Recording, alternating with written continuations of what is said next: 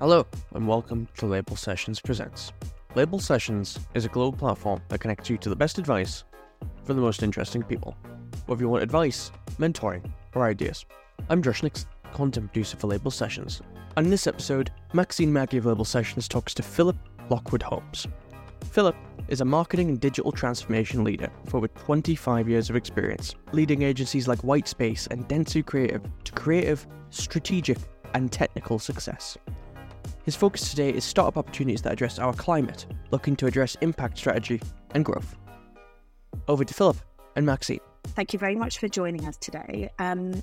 We know you as someone who has cultivated and grown a creative agency at Whitespace, based in Edinburgh, and now you're working with startups that are responding to the climate emergency. But perhaps you could take a few moments to share your story from joining Whitespace to today, to introduce yourself to the Label Sessions audience, please. I am indeed Phillip. So I actually way back did the first creative and tech kind of thing I got involved in and passionate about was music. So music was my first love, and I came to Edinburgh to do music technology at Edinburgh Uni, and I was exploring loads of kind of ambient kind of stuff, Brian Eno inspired things. I explored a kind of AI and art installations, and that meant that I got in touch with lots of kind of graphic designers and art college folks rather than uni folks. And so I got really interested in what became new media at about the time as I was kind of graduating. So I got a career in new media just temporarily before I went back to my career. And after 25 years in kind of advertising and media and digital, I didn't want to go back to music. So in the 25 years in advertising, I guess I used creative and tech together. And over the years, I always liked to create something with purpose. And so I guess creative industries was where that connected in terms of working with clients, making impact with clients, using design, creative technology, ideas, concepts. And I also like working with people and leading teams. So I guess all of those things came together to me run Whitespace, this creative agency that I built with Ian and Emma, two of my colleagues, over about 20 years. And then we joined a global network called Dentsu. And then I always thought agency life was a young man's game and that by 40 I'd be doing something different. Ended up being 46. So 6 years over I know, 6 years longer. Who knew? Too much fun. And so I then jumped in March into a land of kind of doing new things, exploring what I wanted to do. And been having a lot of fun working with 8 organizations at the moment. I think you've got such an interesting background with the creative elements of music and the tech elements as well, and kind of creating new things. When we've spoken before, you've mentioned the many hats you kind of wore at Whitespace as the agency was growing. I'm quite curious about how you found moving between roles and that kind of a head shifts and plugging the gaps where you saw them in the team. Is this something that kind of came quite easily to you, or something that you really had to kind of work on to be able to kind of chop and change between roles? Actually, before we started recording, we were talking about the fact that I moved around schools loads, like 7 or 8 schools over my childhood. So I think I was always jumping about and chopping and changing through that. And I've always been quite an all-rounder. I'm like curious, like learning, like knowing and experiencing new things. So, and I have this ridiculous confidence that I can achieve anything. So I'll kind of throw myself into new things to learn because it's a new experience and I think that I will develop. So I think through the story of Whitespace, I came in to do a particular role. I was a developer to start with, but then I'd see a gap or something else we could do or something that I'd be interested in or something that would help out on. And all the way through, even as I was a board and then I was the managing director, I was always looking at what we needed, like holistically to deliver what we need to do. Is this a project? Is it pitching? Is it kind of leaning into the team development, like different areas? So I'll just look at what the weakest thing was we had and try and help make that better. And sometimes that wasn't naturally to my strengths, but you learn stuff, and sometimes it was. So I guess variety, chopping and changing and new challenges is just part of what keeps me motivated and excited. So there were painful points. So definitely I stepped into being kind of a group account director at one point, which was quite different to what I'd done. and the uncertainty around working with clients, and kind of when there was challenge. I wasn't great at that at the point I did it. I was probably about 34ish. I wasn't that good at that, the emotional intelligence and stuff. But funnily enough, I got better quicker, and I'll be way better at it now than I was then. So yeah, that you learn, and sometimes it's painful because you're rubbish at it or it feels bad, and sometimes you're good and it's fun. I want to pick up on something you mentioned just there around having confidence. Quite interested in that. Is that something that is inherent to your nature, or something that perhaps you've had to develop? I oddly, as a kid, kind of had two parts of my personality. So one was I'm a bit of an outsider, and because I kept moving around school, I was kind of an outsider a lot of the time. So I was an outsider, but then also I guess I had an inbuilt drive to do things. And so I remember particularly when I was in primary school, I used to watch Record Breakers, with Roy Castle playing his trumpet at the start. Quite cool. And then at an assembly, a brass teacher came and messed around playing his trumpet, and then said that they were going to do auditions to start learning the trumpet. And I was like, yes, I'm going to learn to play the trumpet. And so I entered the audition, and I started learning the trumpet. I told my parents, I went home, I said, I'm going to learn the trumpet. And I did. I'm a grade 8 trumpet player. But that, I think for me, one of the brass teachers, another brass teacher I had was whatever you do, play it loud and with confidence, because even if you get it wrong, people will think it was right. And I think there's a kind of that kind of mentality of just go for it, because even if you only get it 60% right, you've done it, and 60% right means you can learn from the 40% and you can then get better. And I guess that's kind of the character I've gone with. And I guess what's happened over my life is that I've done that, and then I have, I haven't hit gold straight away, but with effort I have. And therefore the confidence to then go, well, I can try. So, I'm pretty much tone deaf and my singing is absolutely shite, and I've got a first in music technology. I can't draw for shit, and I ran a creative agency. So it's not about what your ability is to start, it's that mindset about improvement and just sticking at it. So, that has meant my confidence is then going, well, yeah, let's give it a try. And, you'll learn quickly either that it's not your strength, or you're going to learn to get better at it anyway. During your time at Whitespace, you guys won lots and lots of awards. And one particular stood out to me, which was the Scottish Marketing Society's Employer Brand of the Year. And you just mentioned your kind of a trumpet teacher about saying, do things with confidence. So that's really, I think, an example of, kind of a seeding confidence in young people. And if I think about your time at Whitespace, I'm interested in how you approached growing and building teams, because the team grew a lot under your kind of a tenure at the agency. Let me ask you about how you approached helping teams kind of flourish and really kind of, I guess, what that means to you. That is a huge question. And I think a great caveat to start with is that my view on my role in helping people flourish when I'm 47 is very different to when I was 30. Because learning, kind of what I've said already around the fact that you learn by doing, means you've messed up along the way. So therefore, if one of the people I worked with when I was in my mid-30s was to hear what I'm about to say, they'd probably think I'm bullshitting because it wasn't maybe the reality at some points in our story. But what we did kind of inherit from the founders of Whitespace was this real culture of creating an amazing place to work where people could do their best work. So kind of this supportive culture and the team culture. And so with Emma and Ian, we articulated that, and it actually an Anthony Burrell poster, which is work hard and be nice to people. You've seen it a lot. It's been on Instagram. It's everywhere now. But we had a print of that in our boardroom, and that was a really clear articulation for us about the really important pieces around the culture that we had, which was, it was absolutely about working hard, but not just hard, about doing the right thing and being smart about it and kind of execution and craft. So, doing good work. But then what was really important underlying that was being nice to people. And that nice to people is not just nicey-nicey, it's kind of supporting them, looking out for them, both our team, but also our clients. just being nice, and so it was all in the culture, a balance of, creativity, about passion, honesty and trust. But then we had this balanced scorecard. So it was around being a great place to work for our team, our clients, kind of having great relationships, pushing our work forwards, and then financial stability. So I think having those things in balance allows team members, the really, really key pieces they need to kind of enjoy and flourish.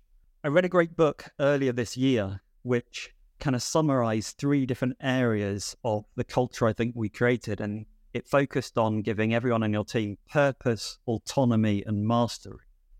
And I think that's kind of what we did within our culture, which was our purpose was around doing great work together. And that together was really important. Autonomy in the fact that we didn't, we were relatively light on lots of processes because we wanted people to kind of find their own way. And yes, we would train on some of our processes, but if someone then went and did something different, if the result was strong, it was like, go for it. That's great. And then mastery. So yeah, I think we developed that within the culture. And then there was lots of things about, partying hard and having beers on a Friday and table tennis and all those things. But I think ultimately you can have all of those things, but if you don't have the right culture and the right purpose, you can have all of those things. But I think if you don't have the right purpose and the right culture, then they're just accessories and it won't deliver the right outcome. You mentioned this is the perspective, I guess, that you have now as a 40-something. And as a 30-something, it was a bit different because I got a sense that you were kind of learning by doing and in the deep end a lot, I guess. And looking back, are there kind of things that you would do differently? I think the other thing is just around life stage. So in my 30s, I still had personal achievements or things I wanted to tick off or do. Like I had a drive to achieve for myself.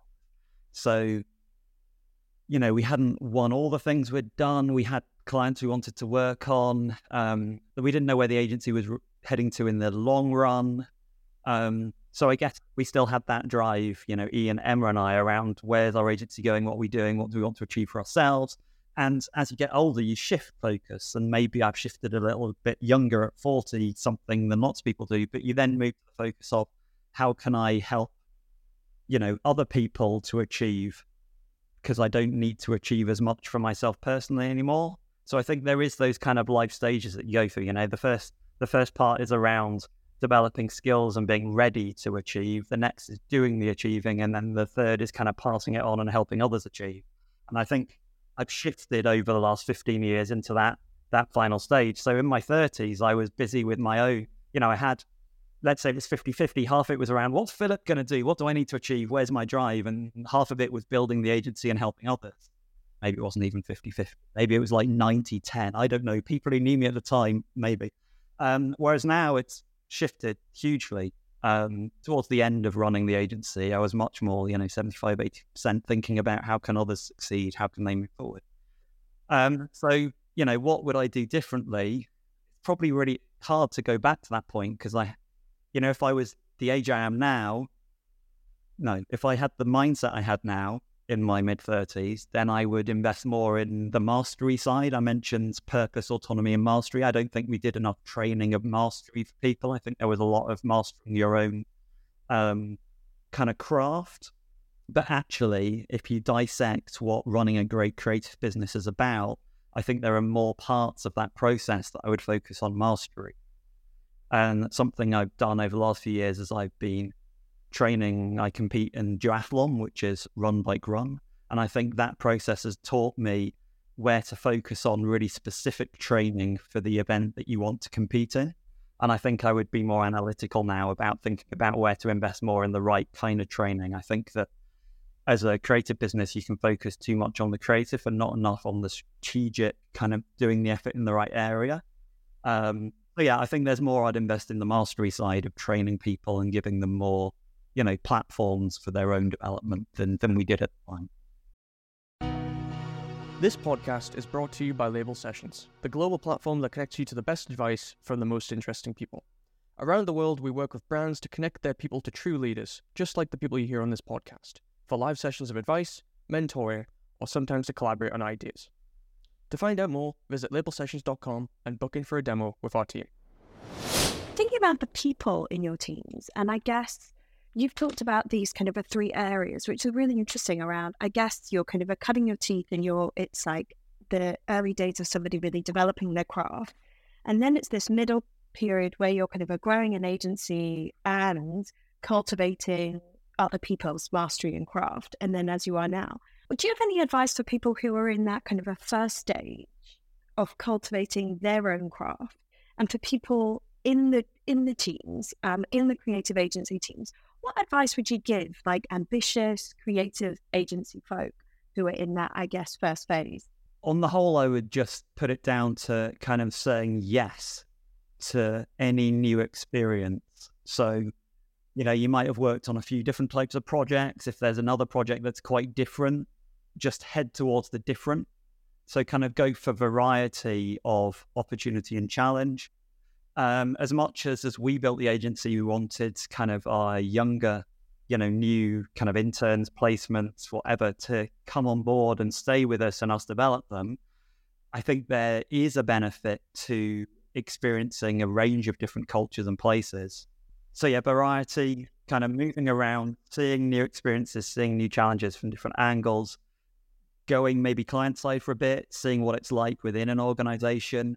I think it's just, for me, the more rounded your experience of the world and the more that you can see work from different perspectives, the stronger your work's going to be. So I would say to be the best possible, creative agency team player, it's about being a team player. So the best creatives aren't the ones who do the best work themselves. They're the ones whose work in a team creates the best work as a team. So, the best work you've ever seen that might be on the cutting room floor that never sees life is dead. There's no point in it, right? The best work is the work that actually happens. So team, being able to kind of negotiate, being able to sell your idea, all of these skills are as important as, the actual craft side. So you spent quite a few years at Whitespace, right? About 20 years? Well, actually more, because I was there for a year.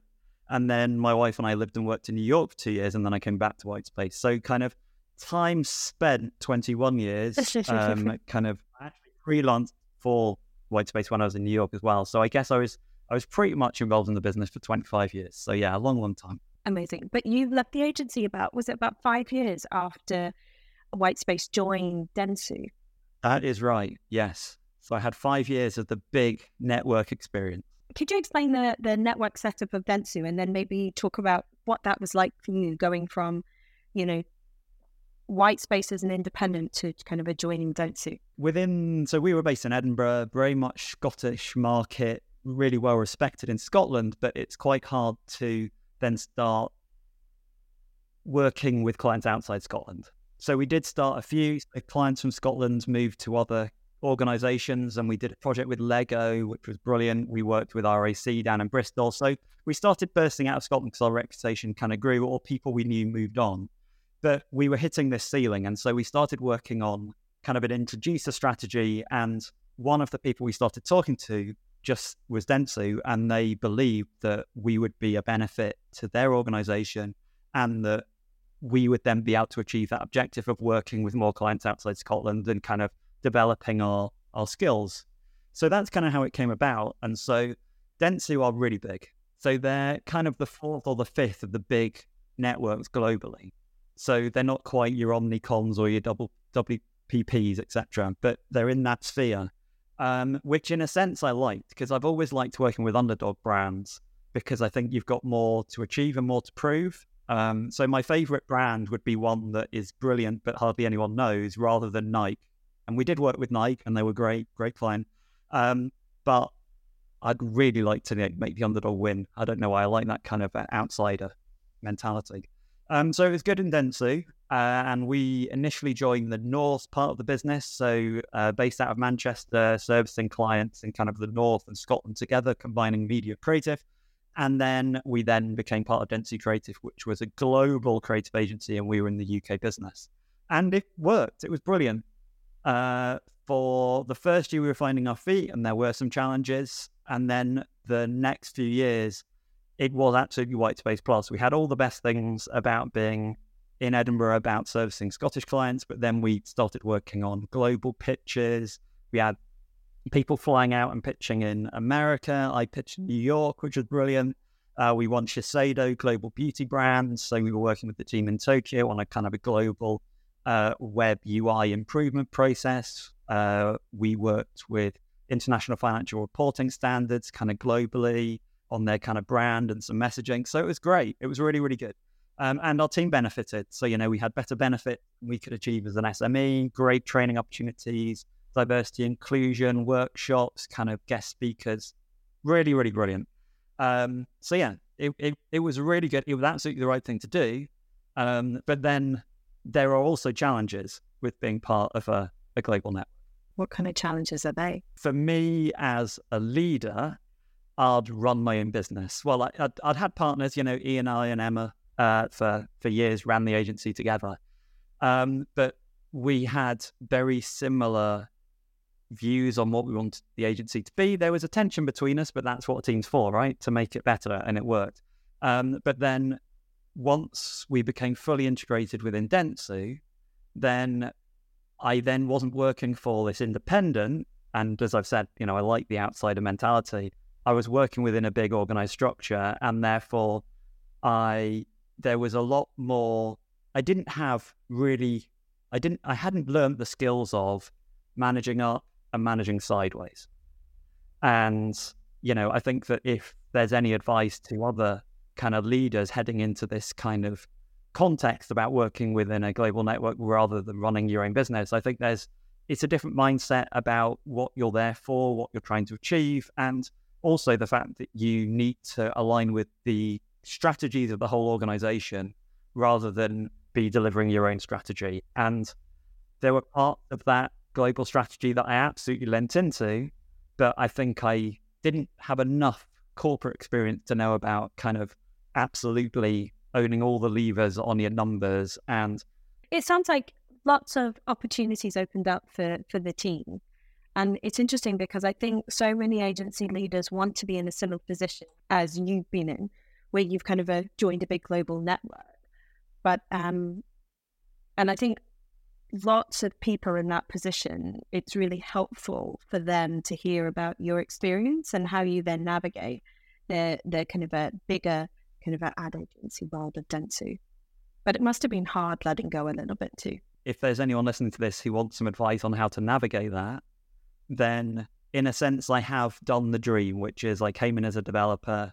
I was part of a management buyout to then be the leadership of the agency, take on part ownership of the agency. We grew it, and then a global network wanted to buy us, and we joined them. It's like, it's like the American dream of corporate entrepreneurship, isn't it? I went through the whole journey. I think you probably know already as a business leader that when you sell your agency, funnily enough, you've sold your agency. So, Dentsu own Whitespace, which is now called Dentsu Creative. And in one point, my heart is like, well, we were amazing, and sadly, the organization isn't as amazing as we were. It's better in other ways, but I don't think it has that balance of, great for people, great for clients, pushing the work ahead, and financial stability. I think that's off-kiltered, not in the right way. However, my head is like, well, they own it, and if they want to optimize the organization for different objectives than we did, then that's up to them, right? And, we're all individuals who can invest our time and effort in doing the things we want to achieve, and they're going to be different to each other. That's what makes the world an interesting place. So, if you are a leader of an agency and you sell your agency, you don't own it anymore, and you've got to figure out who you sell it to. Is that someone you believe in their vision and what they're trying to achieve and what they want to do? And you want to help them do it. If you do, great. You can have a lot of fun, bigger experiences, bigger clients. I could have stepped into client leadership roles, but I really like being close to the work. So because I'm such an all-rounder, I like having my finger in lots of different pies and doing lots of things. And that doesn't quite fit the corporate model. I guess, in a way, it's opened up this new world for you now. So you kind of switched things up quite a bit. And you mentioned you're working with kind of you wanted to be close to the work and have breadth. And you're doing that. You're working with startups focusing on climate. How are you framing things? Do you have like a vision? that you're that you're focusing on? How are you kind of framing kind of what's next for you? From a purpose perspective, I decided I really wanted to focus on things that tackle the climate crisis and also wealth inequality. So there's lots of things that we need to make better in the world, but I decided it was really important to focus on the things that I was passionate about and I wanted to kind of move forward. So they're the two I picked. And then I realized that actually, ultimately, the reason all for the climate emergency thing is because of the impact that climate will have on people and most likely the poorest. And so for me, it's all around kind of people. And therefore, if I've got a mission statement, it's helping other people flourish. And kind of leaning into that, I realized that I shouldn't limit myself only to climate and wealth inequality. And actually, I've still probably got lots I can give to people who have worked in the industry I've worked in a lot. I've got a lot of experience. So I'm kind of using helping people flourish as kind of the objective.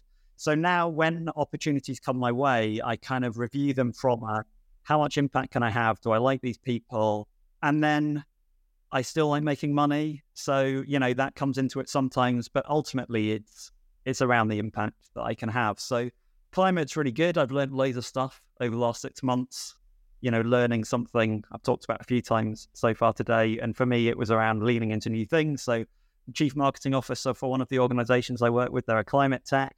And I've had to make really pragmatic decisions around some of our marketing and brand, which when I was agency side, I would have thought me as a client was an absolute dick. It's like I've made really bad decisions from an agency purist perspective, but you've got to be pragmatic because we're a relatively small organization, budget priorities, like all of the bad reasons why clients told me for why they were doing the wrong thing. I'm using all of those reasons. So I'm really enjoying seeing the world from a kind of a different perspective, and kind of learning, and also learning around climate and what the levers are and how the ecosystem of kind of climate tech and natural capital investment works. So yeah, really enjoying it. Philip, it's time for your quick fire questions. Are you excited? Brilliant. I am. Bring them on. Yeah. What makes somebody a good traveling companion? Oh, that's excellent. So I think it depends on where you're traveling to, doesn't it? You tell me. So I'm quite mixed. So I enjoy doing loads of different things. So my wife's a brilliant traveling companion when we are going fine dining. So my wife and I have been to a number of the world's best 50. It's kind of our hobby. We've got no more reservations for next March. So my wife and I do a good fine dining visit together. It's a lot of fun. We enjoy that. And I'm guessing you like somebody that's like part organized, part open to see kind of where the holiday takes you. No. Oh, not God. Go on. Well, okay. Open within a framework. So, oh dear. Have I talked about holiday planning with you before? No, you haven't. This is wild. Okay. So when we go on a family holiday, we pick a destination in advance together, and then we do a kind of an over dinner workshop where we all come up with ideas about what the most amazing things we could possibly do on that holiday. I stick them all in a Trello board.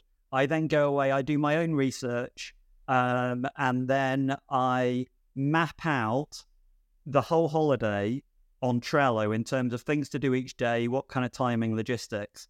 And then I then go round the whole family to get their feedback on the plan, tweak it, and then once it's signed off, that's what we're going to do when we're on holiday. So when we went to New York for a long weekend, it was by the hour what everyone was going to do, and we split off and we did different things. When we're somewhere a bit longer, it might just be 1 or 2 things a day. So there's a bit of, it's a structure to have fun around. Structured fun. Yeah, like Monica and Friends, rules help control the fun. So yeah, for us, a framework where everyone knows where we're going, and then you can relax because you know you're going to do all the things you want to do, and you can do extra if you can. This has been eye-opening. I think you're going to like the next question. But this is how you maximize life. It's like you're in New York for 4 days. Like, what do you want to do? How do you make sure you get it all done? And you can dick around on holiday like an hour trying to figure out where to get from somewhere to somewhere. If you already know how you're going to get from somewhere to somewhere, you can just relax and enjoy the experience. You mentioned duathlon, and you do triathlons, I think, too. How long do you train for a triathlon for? I start training for the next season at the start of December, end of November. So I've got a 5-month lead in to kind of a key race, and then I'll map it out and build. I'll get up to 15 to 20 hours training by the end. But yeah, long, slow build. But I've learned over the last kind of 5-6 years of being quite serious about it, exactly how to get the best out of my. Well, summer bodies are made in winter. What is your best triathlon training tip? It's really boring. Not going to judge you. It's all about consistency. That's it. So just staying healthy. I would probably say the thing I've learned the most is around not pushing too hard in training. So there is an approach which should be like easy a lot of the time and then absolutely smash yourself a really small amount of the time. That probably is right, but it's just make sure you just hold a bit back, because overtraining and injury ultimately is going to make you slower. So just being consistent and building slowly is probably the tip, especially as you get a bit older, like me, where you don't recover as quickly. When you're 20, you can go out, smash yourself for 3 weeks and then run a great 10K. When you get to my ripe old age, it's better to be consistent and build it. I see. And I think it's probably a good lesson for kind of most areas in life. Consistency, but still drive and determination. Do you have a favourite part of the triathlon? I'm guessing it's not swimming because you do a duathlon. Correct. So I did a triathlon this year just for fun, and I won't do another one until I'm 50, I've decided, because then I'll move up an age group. So the swimming... So you'll do better. Yeah. So no, duathlon's my key focus, and I'm going to do the New York Marathon next year. So I'm going to focus on running for a bit. So I was a runner, and I like cycling because you can do a lot of it without getting hurt. And also you can push yourself up a climb and then you can recover and you can do it again. The world goes by faster. You can experience more quicker. I like cycling's my favorite. It's funny. Whenever I go swimming, I always feel extra hungry afterwards. I don't know what it is with swimming. Maybe I was conditioned as a child, but I always find swimming makes me extra hungry. It could be that you're thirsty. So you lose a lot. No, true. Because you lose a lot more in sweat without realizing it. So therefore, sometimes you don't rehydrate as much. And as you know, when you're thirsty, your body can also tell you you're hungry. So it could be that you should just drink more water. But not the swimming pool water. Drinking that is a bad idea. Definitely not. I don't drink my bath water. I don't drink the swimming pool water. No, thank you. I heard a stat the other day.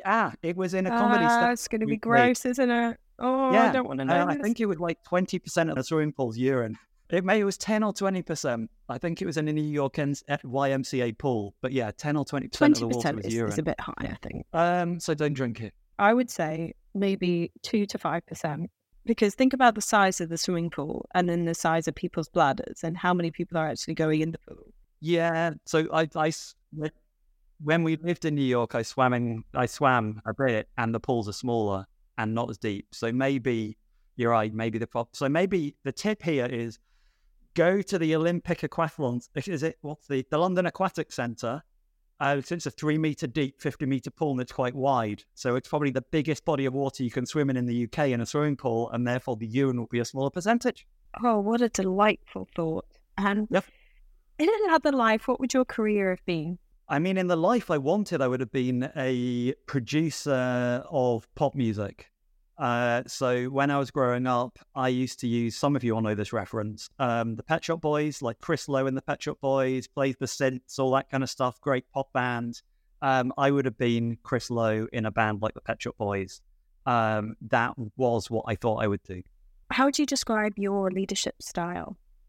We know your holiday style is structured fun, but how would you describe your leadership style? Passionate, honest, open, and over time more collaborative and more focused on getting the best out of my leadership team. What's the best piece of advice you've ever been given? This I will credit to Mark Gorman. So this was at a point where at the end of my 20s, heading into my 30s, I had always run brilliant projects. Like I led a project, they always went brilliantly. They did. I know that doesn't sound very modest, but there it was. And then as I started to lead bigger teams, stuff wasn't always going brilliantly. So, that's inevitable. And I just went into a bit of a downward spiral about confidence. And Mark I went for a pint with Mark. I was after some advice. I was feeling a bit low. And he just said, you've just got to think about your job differently. It's not about making gold anymore. it's making the shit smell sweeter. And so it's a really grotty kind of quote, but I think it's a really important insight into thinking about your impacts in the world. It's not about making everything perfect.